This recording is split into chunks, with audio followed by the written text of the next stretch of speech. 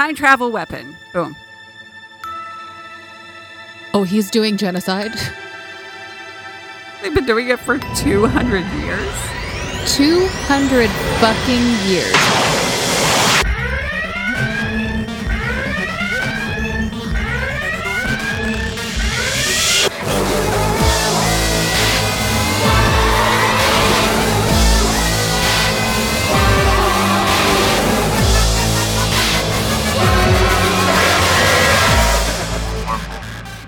Back.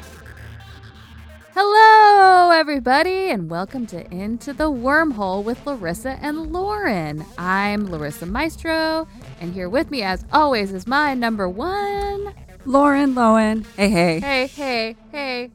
So, can you believe it's been a whole fucking year? No.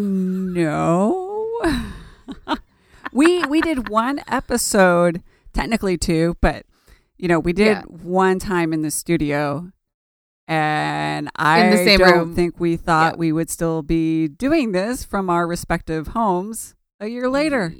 No. It's kind of overwhelming, right? But like, happy anniversary, though. Thanks, I think. So it's kind of our 1 year anniversary of the start of our podcast, because we released our first episode like a week into quarantine in March of last year when Tennessee shut down. So it's I thought you were saying happy anniversary to the pandemic, but I realized she means the podcast. Yes. Happy anniversary to you and me. Yay. That's nice, but also to the pandemic. Man, some might say it's been quite a year, perhaps a year of hell. Oh my God. It really has. So yeah, in honor of the past year being literally hellish, we're going to talk about the Voyager 2-part episode, Year of Hell. Bring it. I mean, it seems so fitting to talk about an episode called Year of Hell, but also there have been a bunch of random posts on like Star Trek Twitter or like Star Trek Facebook groups or whatever, where people are like, describe the past year in an episode title from Star Trek, and it's just like I'm just like showing up to see how many people are saying Year of Hell. Yeah, that kind of seems like the obvious choice. Yeah, because that's the one. This episode is considered to be one of the best episodes of Voyager. I know. I was going to ask that, but my memory is that it's consistently on top 10 lists for Voyager. Yes. If not one of the top 3 episodes, we'll say. Yeah, absolutely. I mean, I will say I agree. This is high up for me as far as Voyager episodes go. I mean, it's just fun. I have a confession. What's that? I totally thought we were going to record this and I would have to tell you my deep dark secret, which is I don't really care for this episode. Oh my God. But after, because I've seen it before, but after I was forced again to watch it and pay attention for the podcast, I realized I was like, yeah, this is pretty fun, especially the first part. There are still issues I have with it, and I think those are the small things that once I walk away and I think about it, I think I don't want to watch it again, if that makes sense. Yeah, but I understand. But I will say, do you think the first episode is better than the second one of this 2-parter? I mean, do you like it because Voyager just gets smashed and everyone's getting injured? Yes. I mean, I love that. I love it. I love that part of it. I love seeing Janeway in charge in battle also. I mean, I think it continues the story pretty nicely. I do think the first half is tighter than the second half. Okay. Well, maybe we should get into the summary before we get into the specifics. Also, I totally understand. Now that I'm thinking about it, you're not really a fan of time travel stuff in Star Trek. But this isn't really time travel. This is time manipulation. This isn't, we traveled to... I mean, I like the San Francisco one. Don't get me wrong. I like Time Zero. But, what I don't like is that cliche that every time travel story has, that kind of trope where it's like, we have a character thrown back. they have to pretend they're not from the future. Yeah. You know, and there's always somebody that's their ally and they just think that person's crazy. And then they're like, whoa, you really are from the future. And I'm just waiting and waiting to get to that point so we can carry on. But this definitely isn't that kind of story. Like, when is Sarah Silverman going to figure it out? When is Sarah Silverman going to get on board with this? I have to admit, in Star Trek Whales, I didn't mind it there. Like, that story is kind of that, but they did it really well. It was fun. Yeah. I'm just going to call that Star Trek Whales. Star Trek now. Whales. Star Trek Whales into darkness. Star Trek Beyond Whales into darkness. Just add whales to every single Star Trek title. Year of Whales. Year of Whales. Year of Whale Hail. Whale Hail. So we're going to attempt a recap for you guys. This is a 2-part episode. Can I do it? Yes, please, because I'm going to need your help, but this is just going to be the really quick Lauren summary. Yeah, I'm here for you. That's what friends are for. Okay, so Voyager still trying to get home. That's pretty much how every episode opens. Still trying to get home. Wait, they're still trying to get home?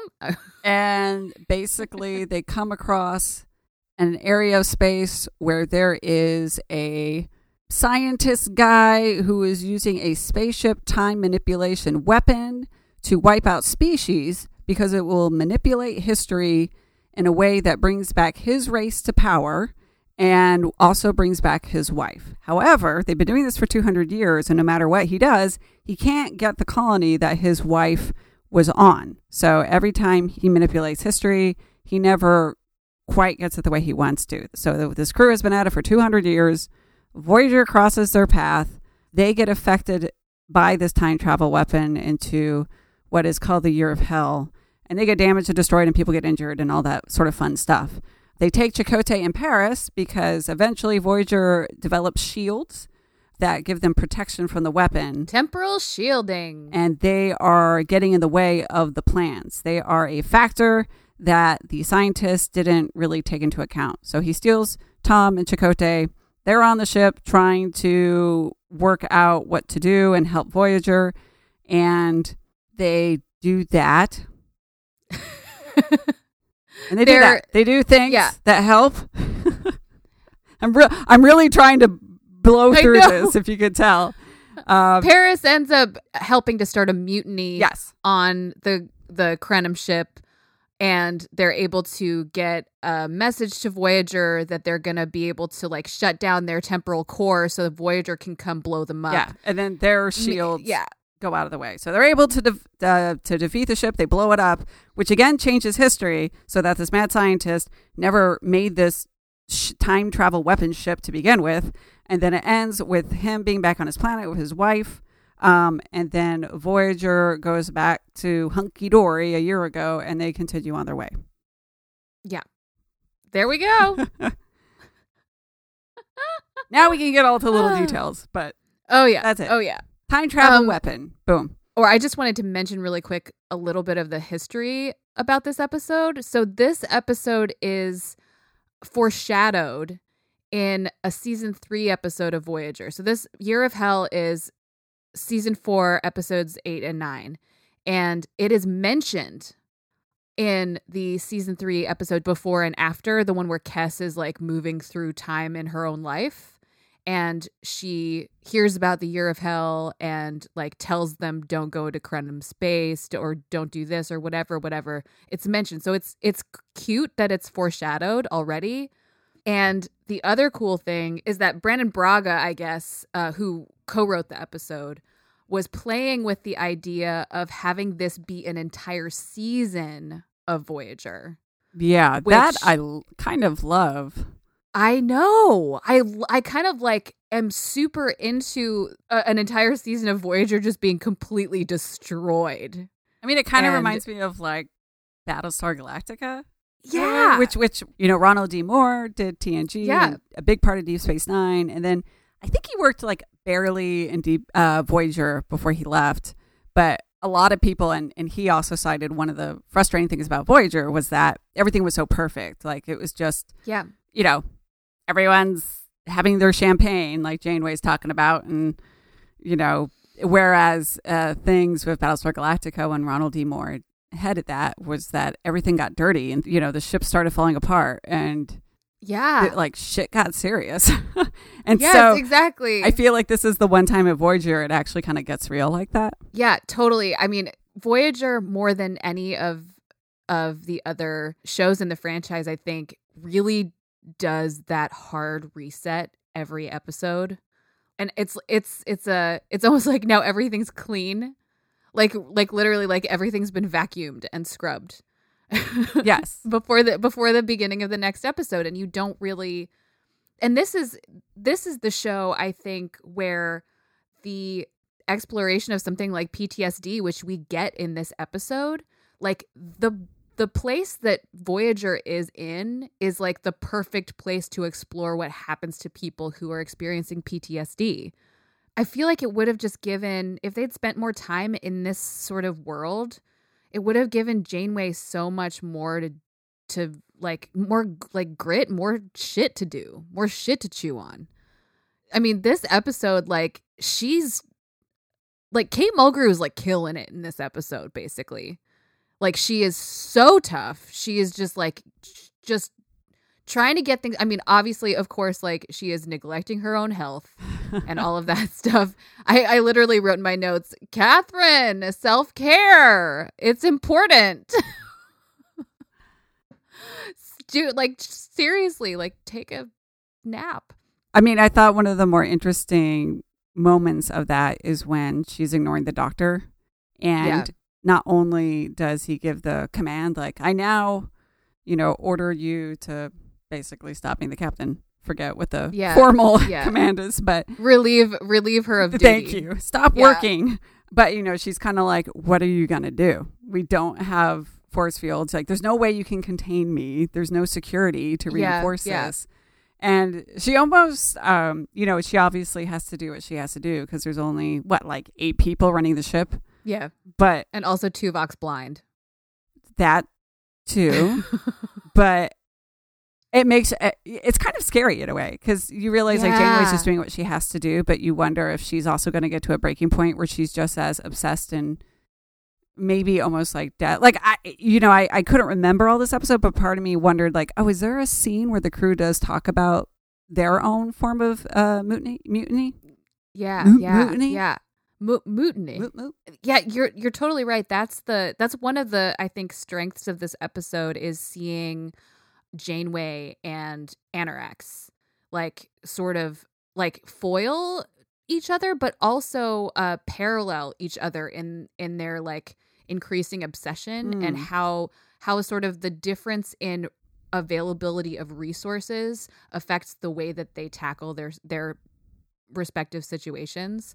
Like he's got everything he needs and he's protected and she's not. Like they're fucked. Like Voyager is so fucked. I love how fucked up Voyager is in this episode. I do. I enjoy all of that, which is probably most of episode 1. Episode 1 is seeing the ship, I mean, literally fall apart, but also just their situation getting worse and worse.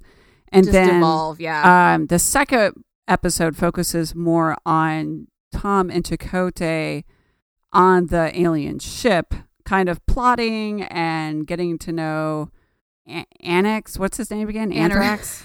Anorax? What is his name? Anorax. What is it? Sorry that I'm just laughing. Like, I'm just going to let her try. I hear something. It's the dad from that 70s show. Hey, everybody. It's Brett Foreman. It's Kurtwood Smith. Yeah. Oh, let's just talk. Can we just talk about that real quick? Yes. Because Kurtwood Smith, I think, belongs in the Star Trek guest star Hall of Fame. And he only has had 4 guest starring roles on Star Trek, but he's such a memorable actor that it's just like, oh yeah, that's Kurtwood Smith. That's the guy from that 70s show. His voice is so recognizable. Oh, yes. His face is so recognizable, and he's a very good actor. His other in-franchise appearances, aside from Anorex on this episode, Year of Hell, are Star Trek VI. He was the Federation president. DS9 episode Things Past. He was the security chief of Terok Nor before Odo. So he was a Cardassian. He's a very convincing Cardassian also. And then he was a voice on Lower Decks this first season. Oh, really? Yeah, he was. He was. It was like when they're. It's an episode we haven't talked about. Okay, I'll have to look out for it. Yeah, that species that's putting the crew of the Cerritos on trial, and they're basically calling the 4 Lower Decks main characters as witnesses, and they're like, how do you not know what's going on your own ship? And they're like, because we're not important. Yeah, we're just little minions. Yeah, but I remember being like, hey, it's Red Foreman. He's back. So yes, Kurtwood Smith, I feel like he belongs in the Hall of Fame with like James Cromwell. You know, I feel like that's a good place for him. Okay. Anyway, moving on. Can we talk a little bit about his character and the alien ship? Yeah. Okay, because here's the thing. Like I said in the beginning of this episode, my memory is that this is not one I go to watch and be like, oh yeah, this episode, I like this episode. And I've been thinking about this because I don't think necessarily his character was miscast. Like you said, he's a good actor. And I think he plays the character well. I can't think of anything I would want different. But I feel like I have more fun when they're just looking at the ship versus what's actually happening on the alien ship. And I don't know if it's just the fact that he gets to deal with Tom and Chakotay. Like maybe I would have preferred if somebody else was over there. It just seems like they... You mean like B'Elanna, who has almost nothing to do in this episode? Like, let it be B'Elanna. Like, she would have beat the shit out of him. That would have been interesting. Yeah. I just feel like... And maybe that's what it is. Like, maybe for me, a good chunk of this storyline just is... And it's all just personal taste, by the way. This has nothing to do with a fault of the episodes. But for me, it's just like, oh, we have Tom and Chakotay. And my memory, too, was that Tom and Chakotay were playing like kind of a good cop, bad cop thing. Like when they're in the dining room and, you know, he's like, hold on a minute, Tom, like hear him out. I thought there was a scene where they went back to the prison and they were kind of talking about their plan, even though they somewhat have a plan later on. But I didn't remember Chakotay actually sort of drinking the Kool-Aid. Yeah. And to me, it seems a little weird. Like I think they could have, if they had time, no pun intended. I would have loved if they somehow more effectively. I don't know. It's just, I guess Kirkwood's. It's almost like he's a character MacGuffin. Like he's just like there for plot, but I didn't feel like his character. Like yes, he has motivation, but he's not like one of those characters I think about when I think of like great villains in Star Trek history. Or just interesting characters. Like I wish he came off to me a little bit more gray, but the whole time it's always okay. He's obviously the bad guy, and he's obsessed. And Chakotay is sympathetic for him, but I never get there with Chakotay. Okay, so now that I'm thinking about who else they could have kidnapped and what that would have done for the plot. Okay. And what that would have done for character development. No. Harry. I was even wondering, like, should they just at least taken Harry? Because even Harry and Tom is like a dynamic duo. No, but if it had been Harry and B'Elanna. Okay. I'm listening. They are so different. Like, as far as their characters go, the way that they handle stress is completely opposite. True. Harry's always like, everything's going to be fine. Everything's going to be okay. I'm just going to try to be empathetic and try to be nice to everyone and everything's going to be okay. And B'Elanna's like, I'm going to find some weapons and I'm going to shoot some people and I'm going to get the fuck out of here. I'm going to science my way out of this situation because I am very smart. And Harry, what are you doing? What are you doing? What are you doing, Harry? And Harry's like, but he gave us food and he seems nice and he lost his whole family and, you know, and she's like, Harry, oh my God. Yeah. No. You know, that makes sense Chakotay drinking the Kool-Aid, you're right, does not make any sense. Like I kept thinking like he's playing him, right? That's he's what I playing thought. him, but he wasn't. And I was like, why is he not playing him though? This until he finally is playing him, but he has to like watch him destroy an entire civilization in order to like get to that place. Yeah. I was like, Chakotay, he's doing genocide. Like, you in your character should understand Yeah. what genocide looks like. And your point about Harry, like, first of all, if you took him off the ship, he doesn't really do that much on Voyager. So I think, like, you're right. If you moved him, it's not like you're missing anything. Oh, poor Harry. But the fact that out of all of them, I think family's the most important to Harry. I mean, that's like something they touch upon the whole show about how Harry is so attached to his parents and just wants like a goddamn letter from his parents. That he might be like, let me talk to him. Like, I understand, I miss my family so much, but I wouldn't do this to see them, or, you know, like that could have been an interesting dynamic where he just wanted more time to try to reason with Anthrax, Kurtwood Smith, Anthrax, 70s dad. Yes, totally. Now that I'm thinking about it, I do think that Chakotay and Paris were the wrong people for that. I just am not that interested in Chakotay when he has to stand, when he's out of the ensemble thing, you know? And so for them, this is like his little drum solo. And I'm just kind of like... Yeah. I mean, no. Like, honestly, I feel like if they'd let them kidnap Harry and B'Elanna and kill off Chakotay, because I feel like Oh, you're right. No, they're going back in time. Why not? Because they're gonna fix it anyway. Because I think what what they were trying to do was they were trying to take Chakotay out of the situation on Voyager so that Janeway was more isolated and alone. Yeah, that's true. Which makes complete sense to me as far as that whole plot line goes. So if you need to get Chakotay out of the picture, we're resetting everything anyway at the end. Just kill him. Yeah, you're right. That's fine. It's fucking fine. Like, nobody in the senior staff dies. We only have Tuvok is injured. Yeah, it is kind of amazing that nobody... I mean, I guess like technically Janeway dies because she flies into the alien ship at the end, but still, like, there should have been like, something. That's the end, though. I wonder if that's just because all the actors were like, no, I want to be in the episode. Yeah. But yeah, someone should have died. You might as well have it feel like a real threat. Yeah. I mean, I feel like that would have made it if someone on the senior staff had actually bit the dust. Oh God, if I would have loved it if the doctor had to close the hat. That I should explain to the listener. There's one point early on where some of the decks are gonna, I think, blow up, and so the doctor has to evacuate sickbay, and he has, he's moving people into the Jeffrey tubes to get them safe, and has the door open for as long as he can, and then there's two crewmen running towards it, but they run out of time, so he has to shut the door. And that means those two crewmen are lost. I would have loved it if somebody from our main cast was one of those two. Yes. That would have just raised all of the stakes for the whole thing.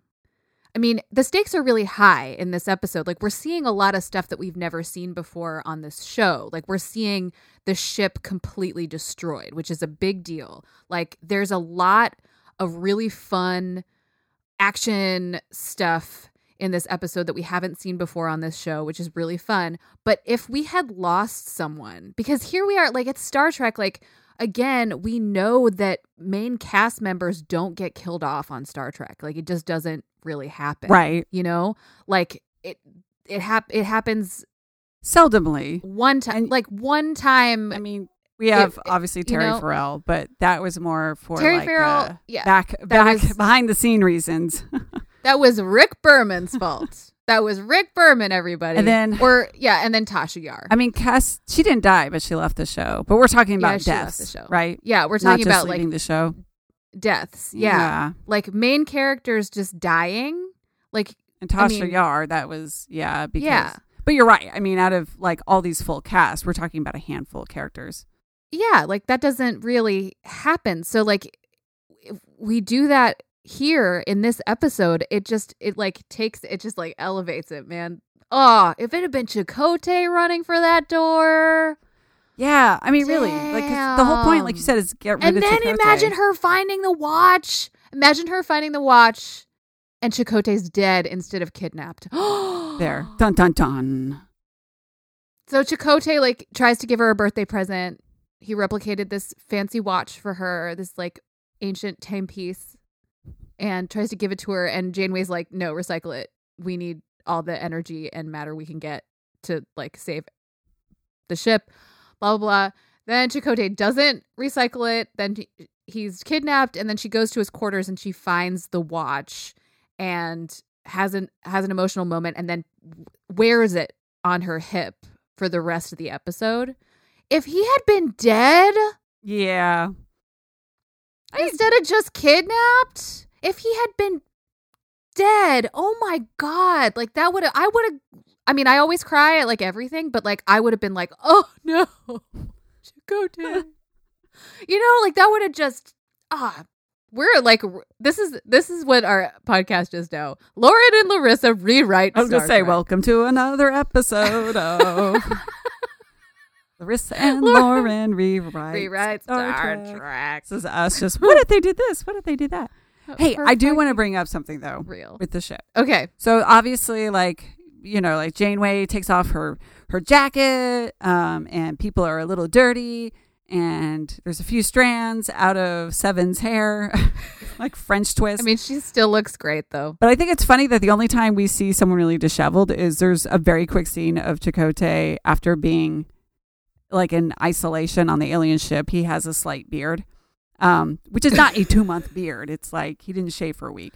But I was thinking it's like at the end, Harry Kim still has like his perfect hair. It's just been scruffed up a little bit, Yep. And part of me is thinking, I haven't had my haircut in a year.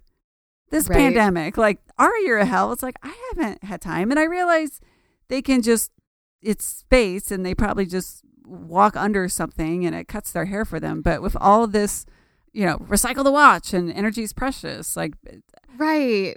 even me, Like- I just don't have the energy sometimes to like Yeah. handle my self-care because there's so many other things that are important. And I feel like it would have been fun if towards the end, if it really was like Harry's hair is like long in a ponytail and, people are just like, fuck it. Yeah. Well, I mean, why is the deflector dish not working, but we still somehow have a sonic shower? You know what I'm saying? Like, Yeah, we yeah. still have, you can still get your haircut somehow. I don't know how that, like, how are we doing triage in the mess hall, but like Janeway's hair is she's still got the bob. Right. Going. And again, it's just like, oh, I had my like wind messed up my hair. But yeah, I realize why they didn't do it, but I think it would have been fun. It would have been a fun artistic touch, at least for me. Yeah. Yeah. Yeah. I wish they would have let at least all the men grow beards, kind of like, because here's the thing too, after being in a pandemic and running after 2 kids, I have access to all this self-hygiene stuff. Sometimes I'm just too damn tired, Larissa. Yeah. Sometimes it really is like I could get up and take a shower, but I am too tired. And I feel like with Yep. 8 people on the ship, like you're running around like crazy fixing everything. There's probably times where like the last minute you want to do is take 2 minutes to take a sonic shower. You'd rather just go straight to bed. Right? Yes, absolutely. Okay, so there's I feel like this is a good time to like get into how it felt to watch this episode a year into a global pandemic. Okay. Because they do a thing. If you've seen the episode recently, you'll know they do a thing where they have a day marker. They're like day 1, day 133, and it's thinking about that in terms of like, I like at the beginning of the pandemic, I was keeping track of how many days it had been since our first night of quarantine. Right. So like our first night here for me and Dan was Friday, March 13th. That was our first night. Friday the 13th. Friday the 13th. Oh, man. And I started like keeping track of how many weeks, how many days, how many weeks it had been. I have since stopped. Right? Why? But that felt like sort of eerie. And then also there's a moment at the beginning of the episode after they've been sort of in a fight with the Kremlin. I did it. I said the Kremlin. They've been in this war with Vladimir Putin. But they've been in battle with the Kremlin already. And Janeway sits down in her chair and she says, "This is turning out to be the week from hell." Yeah. And I was like, "Oh, girl, I feel you." That's what it felt like at the beginning. Yeah, we're all like, oh, it's man. 2 weeks. We'll just buy some puzzles and Right? get Like, through this is going to suck, not knowing how bad it was going to be. It's so weird. That moment for me was like, oh, shit. Like, here we are. Man, so many, like, moments where it's like, I even, like, looked up, like, the beginning of part 2, they say day 133. I was like, when was that for me? Right. What were I we looked it doing up. on day 133? For me, it was July 24th. Yeah, it was, we were still trying to get people to wear masks, man. Do you remember what your last, like, big event was before kind of the big shutdown, like before you hunkered down? Whether it was like an event or a date or... It was a benefit show for the Community Foundation of Middle Tennessee for tornado response. Oh, gosh. At Marathon. I played with Margot Price. And I hugged a lot of people that day. It's a good I thing kissed because... Mike Grimes on the face. You have to stock up on those hugs. Yeah, but like, of course I kissed Grimy on the head. The basement east had just been destroyed. Yeah, You know, we were like, going through our own stuff in Nashville last March. Right? And it was like a week after the tornado that we had to lock everything down. So, yeah, I mean, thinking about like not knowing how long it was going to be. And then thinking about like having to, and she also, so that's not the only thing that she says that like feels that way. She also says when they're in part 2, when they're hiding in that Class 9 nebula and they're just like isolated in there trying to fix their shit. She says, "I thought this nebula would be a safe haven until we finish repairs, but it's turning into a permanent residence." Oh, that's true. And I was like, oh no. Oh my goodness, yes. We're in the nebula. My last event, it was actually in February because Keith and I had, we had Andrew, a small child, so we don't really get out that much. But ours was, we don't celebrate Valentine's Day. We actually go out on what we call Valentine's Day Eve. That's so smart. It just became something that we did for practical reasons, and it became like our thing. But I don't want to say it was a joke, but as a more like lighthearted date, we went to Dave & Buster's. Oh, I love it. Yeah, but it's funny to think that like that was our last big thing is we went to Dave & Buster's and we won like a bouncy ball for our son. Your last big thing was Dave & Buster's. Well, what else should we talk about with this episode? Well, so I have always really enjoyed watching this episode.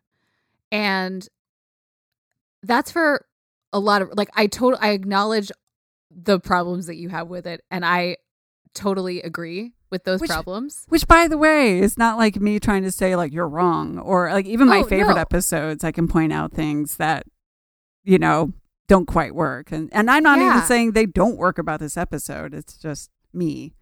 Yeah, so I don't want you to feel like you have to defend your liking of this episode. Oh no, I don't have guilty pleasures, you guys. Pleasures. I take responsibility for all of my pleasures, and I back them 100%. This episode to me feels like, it feels like a 90s action sci-fi movie. Even the music is like bigger.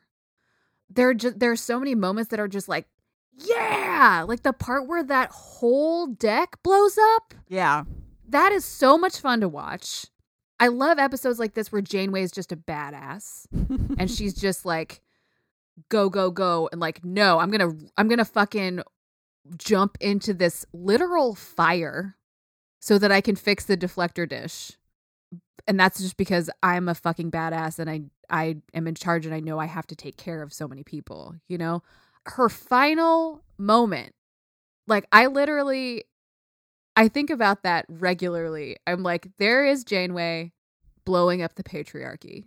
Like she literally says, time's up. Oh God, that was so 90s film. Yeah. She literally says time's up and then flies Voyager directly into the Krenim weapon ship. I just want to be like, where's Sylvester Stallone? Where's, Arnold? Time's up. Yeah. But also like thinking about it now after the whole time's up movement, watching a female captain blow up a guy that's fucking everyone up because he's trying to change everything for his own benefit is like kind of fun. I will admit though, like her going into the fire, I think was more about how she's getting unstable. Yeah. I know. It's true. But Picard would never do that. Picard would be like, Riker, sorry, dude, but you're going in the fire.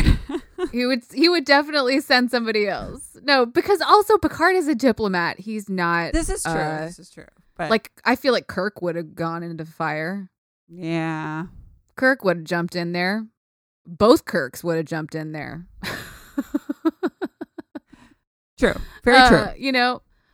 Maybe Cisco would have jumped in there. I'd be like, Odo. He would have said, no, you send Odo in there. I have no idea if Odo, like fire hurts Odo. I'm going to imagine it does.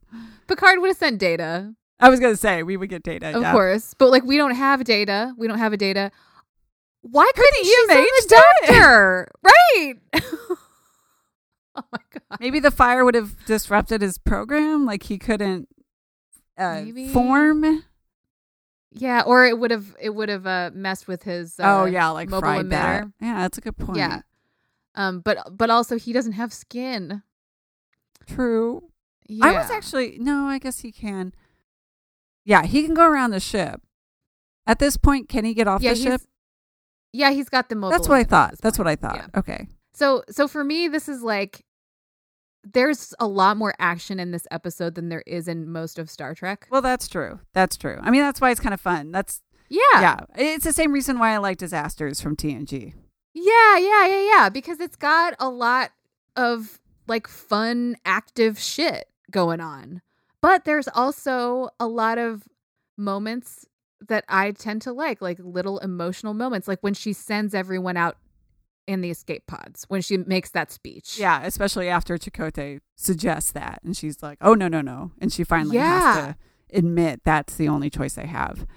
I also really like the couple of moments that Seven and Tuvok have, because once... I love all of those moments. Yeah. I love all of them, except that I hate watching people shave. But yeah, once Tuvok goes blind, listener, Seven is sort of his valet, I guess you could say.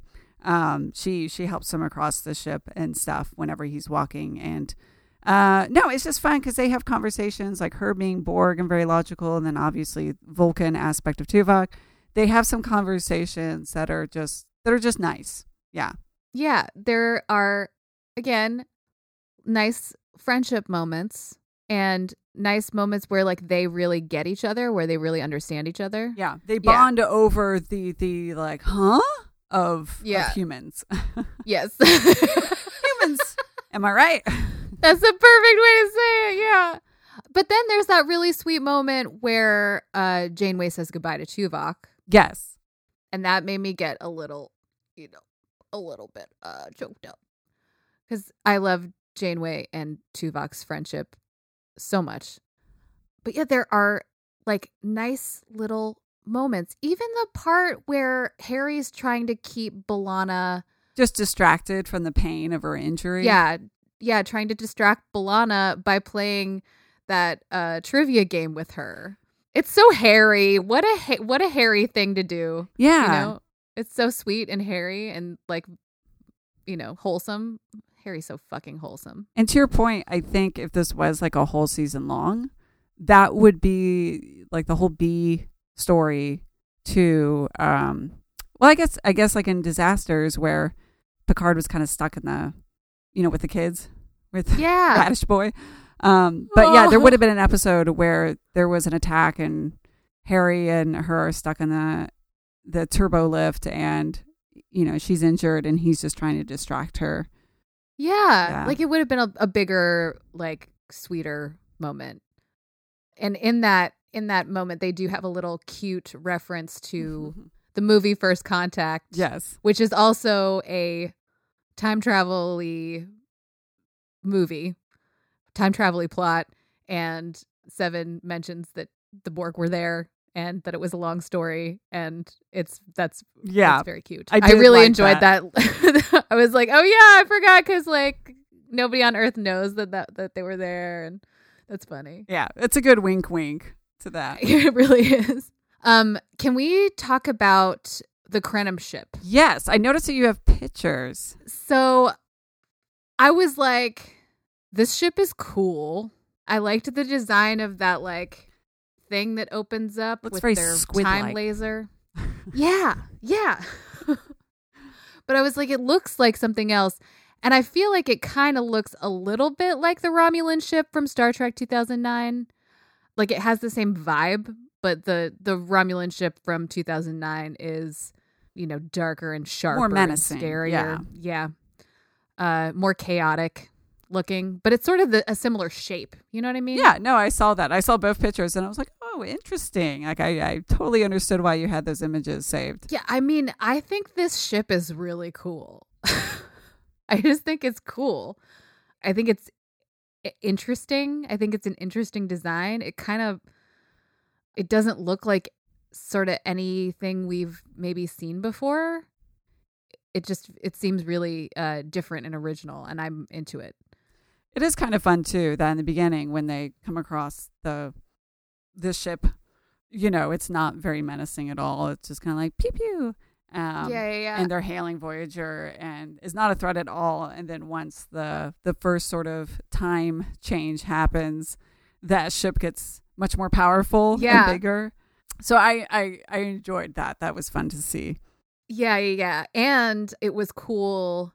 Well, like Seven figuring out the temporal shielding, because there's that temporal like bomb basically like lodged in the hull of Voyager. Yeah. And then she like figures out what frequency it's resonating at or something, Star Trek-y.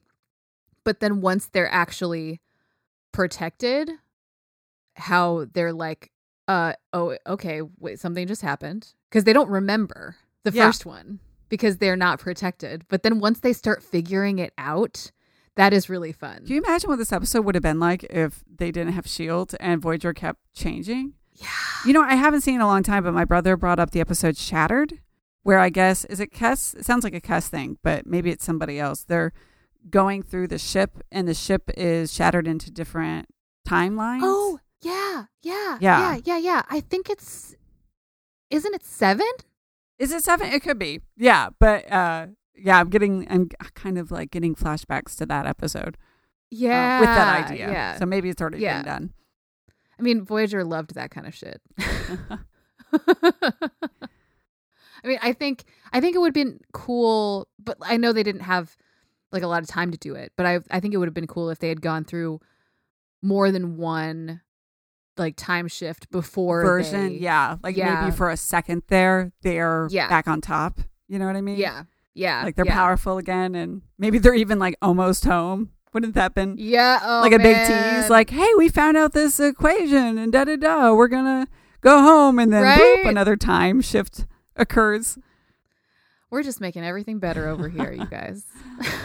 or just different. Dangle the carrot a little bit for us, like make the stakes a little higher in any way that you can, like they could have raised the stakes even more than they did.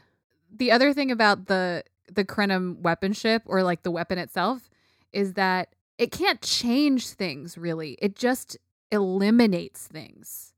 So like you can't like change the trajectory of a comet. You can just get rid of the comet. Yeah, it would have, or just would have been interesting if they changed something and that meant like a new species happened. Yeah, like because you could have totally, if this planet wasn't there, this species wasn't there, then this comet ended up doing this and spawning this species. Like, I think you could have had a lot of fun with like that just happening. Yeah, with like things changing that weren't just like the Krenim ship's bigger, the Krenim ship's smaller, the Krenim ship's bigger, the Krenim ship's smaller. Like if it was like, oh wow, now there's like a whole bunch of other ships here that weren't here before that are like after the Krenim ship now. Yeah. Now there's like, 3 new species that didn't exist. And yeah. they like eliminated the Kremen, whatever they are. And then yeah. Like the literally, like with this kind of premise, the possibilities are endless. And I feel like they didn't really like tap into like all of what they could have done with it. Like I would have loved it if after the initial time change, if we just had a random new character on Voyager. Just appearing out of nowhere. Yeah. Yes. Yeah. Just like, and everyone's just like, oh, hey, Joe. Maybe it's supposed to be like an alien they picked up in the Alpha Quadrant. Right. Or Delta Quadrant, excuse me. Yeah. But I think that could have been fun. And then it's just like, they're gone. And yeah. And then nobody remembers them. Yeah, totally. That would have been really cool. Well, you know. One thing I think on the alien ship in part 2, they spend very little time with Tom and kind of like the second in command, who I'm just going to call Ryan Felipe lookalike. Yeah, we don't know his name. But like we basically get through secondhand conversations, you know, other dialogue with Tom, that we get this information from him that like, oh yeah, I'm bonding with this crewman who says the crew is frustrated, and you know we never see that some game. But I almost feel like instead of spending time with Chakotay and the main guy, we should have spent more time with Tom and some of the crew that were disillusioned with this. And then it comes out they've been doing it for 200 years. 200 fucking years. And that's kind of what I want to talk about. Because in my mind, they were doing it for like 10 or 20. And then I'm thinking, 200 years?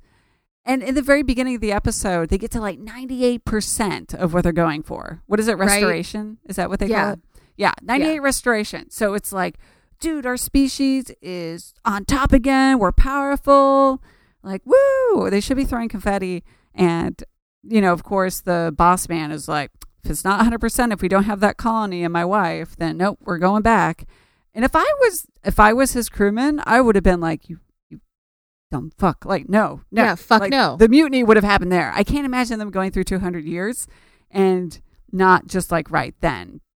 Yeah, because they'd never gotten that. Like, he even says that. Ryan Felipe guy. We're just going to call him Ryan Felipe guy.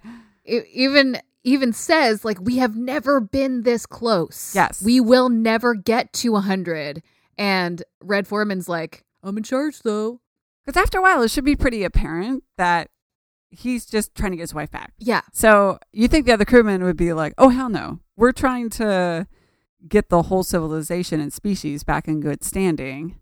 If that's what your goal is, like, we're getting rid of you. Yeah, we're potentially talking about like billions of people here. And like, you're just worried about one person. Also, they must just be tired. It's been 200 years. Like, yeah.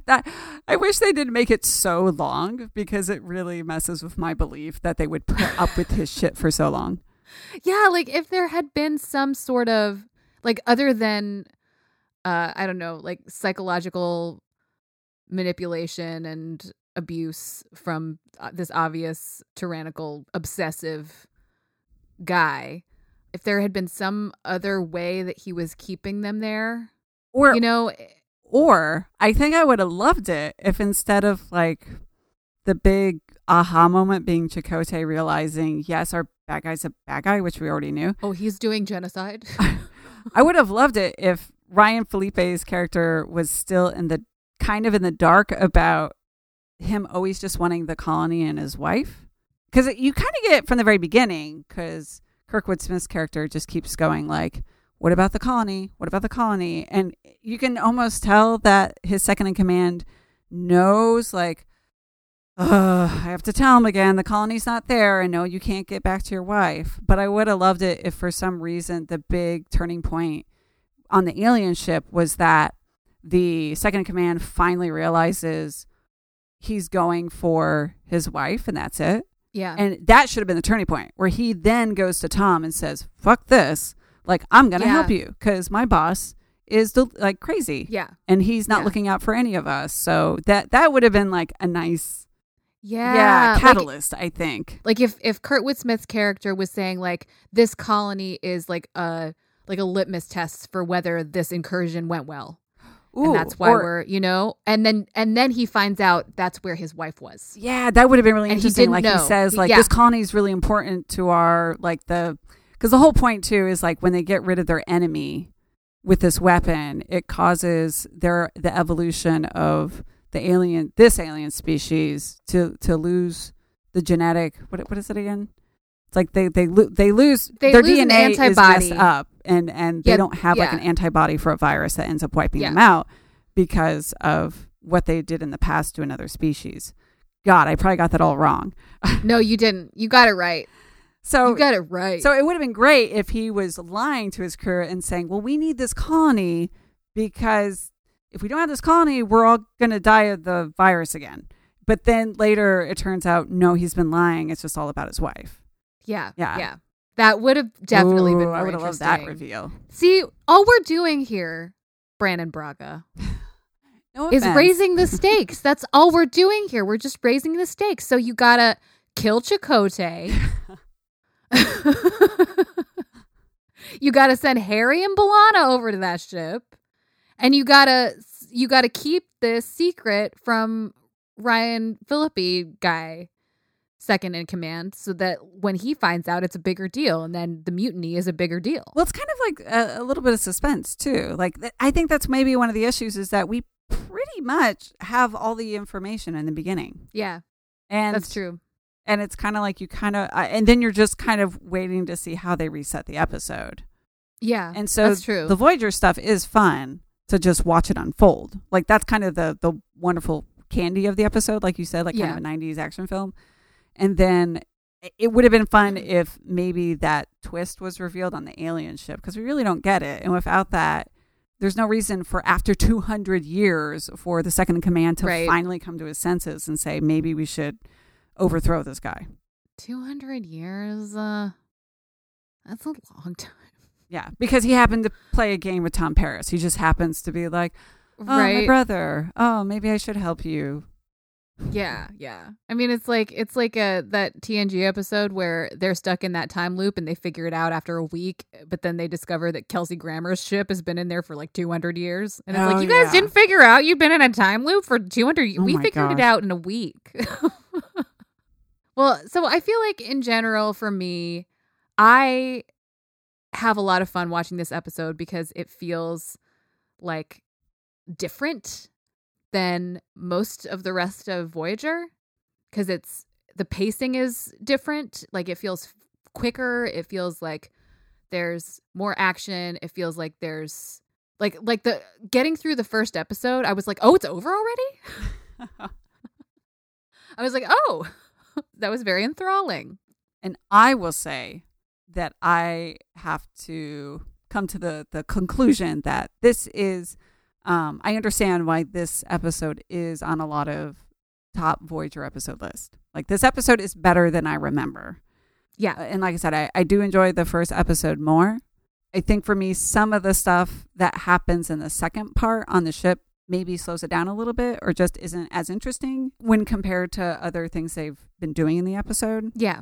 So that's kind of nice. There's like a lot of high points. And so that just means that the parts where it doesn't quite click for me is a little disappointing. But yeah, like this is better than I remember. So it changed my mind. Oh, look at that. Yep.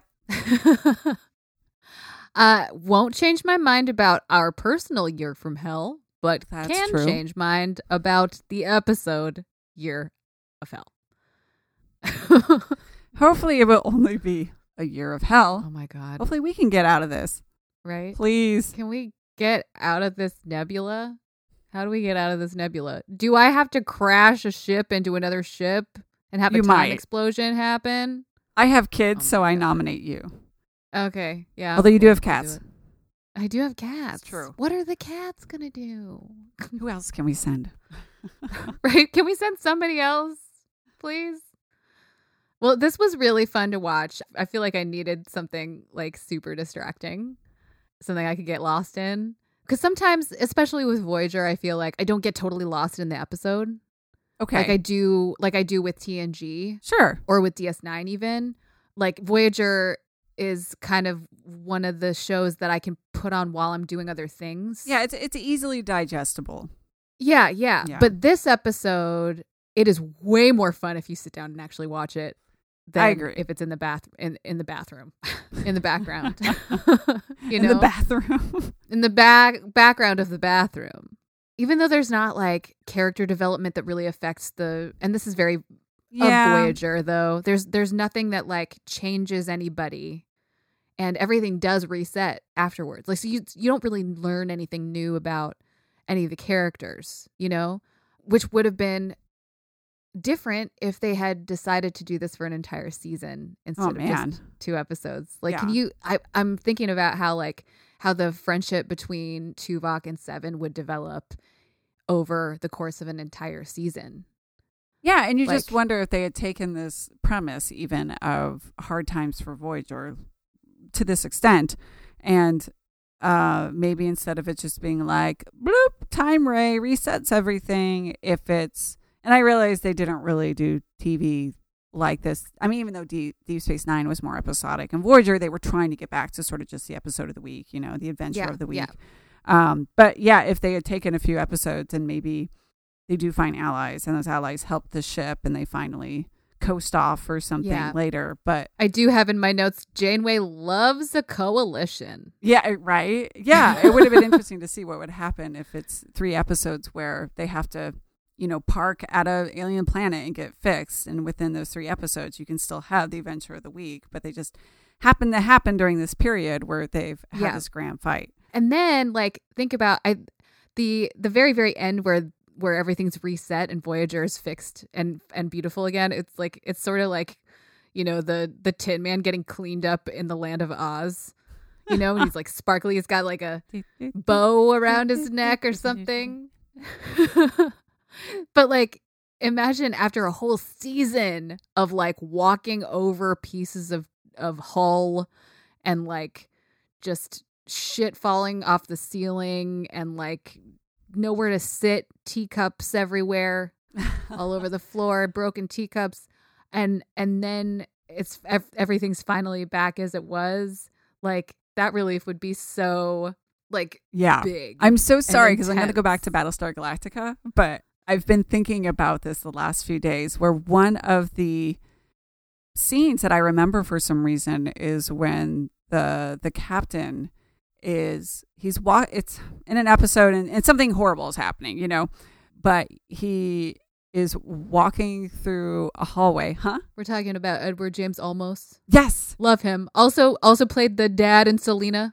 Just to simplify, I'm just like, for people who don't know the show, I'm just like the captain. But he's walking through a hallway to his office after something horrible happening or bad news.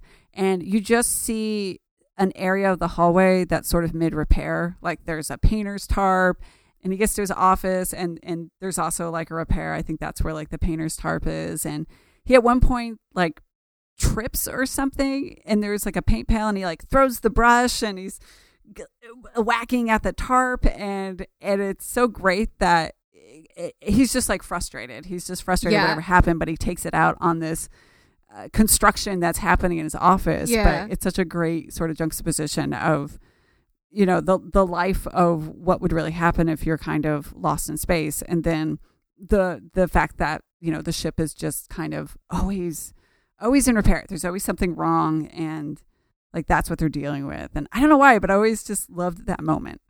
Yeah. And that's kind of what this episode reminded me of, is just them like trying to casually do their thing, even though there's, sparks and pieces of metal just right in the middle of the bridge. And and I feel like they almost like did do that like the early parts of DS9. Because the station is so fucked up and was left in such a sorry state, so they do kind of do that. But like, it would have been nice to see some more like reality, if that like makes sense to even say about a sci-fi show, set in the future, aboard Voyager because of like how they don't have any resources. It's funny to like think about how like Voyager always seems to be fine, but they have no access to resources and they're completely cut off from the Federation. But DS9 seems to be always broken, but they can actually contact Starfleet. So yeah, Voyager's always just like, hey, this planet has something we need. We'll make a stop. But for them, it's just like running out and getting a gallon of milk. It's super casual. Yeah. Janeway's just always like, there's coffee in that nebula. And then there is coffee in there. Anyway, yes. I mean, I would recommend this episode. It is I think it's good. It's good. Like, do it. It's fine. Yeah, I mean, I'm not used to giving my recommendation, but I think there is a reason why this is on, the top list for Voyager. Go for it. Yeah. Maybe it'll help you forget our year of hell that we just went through. At least for like an hour or so. Yeah, hour and a half. Hour and a half. But also, now that I'm thinking about it, if I had this temporal technology, I would not try. After watching this shit go down, I would not try to stop COVID. Because who knows what the fuck would happen. Oh, God. I mean, yeah. I mean, basically, it just always goes wrong. Yeah. That's what you There's learn. just you don't win. You can't win. Don't mess with time. Like, that's really the lesson. Don't mess with time. You guys, don't mess with time. Just don't do it. Find us in the collective at intothewormhole.show, on Instagram at intothewormhole.podcast. Into the Wormhole is brought to you by We Own This Town. Kelsey Grammer. You silly Kelsey Grammer.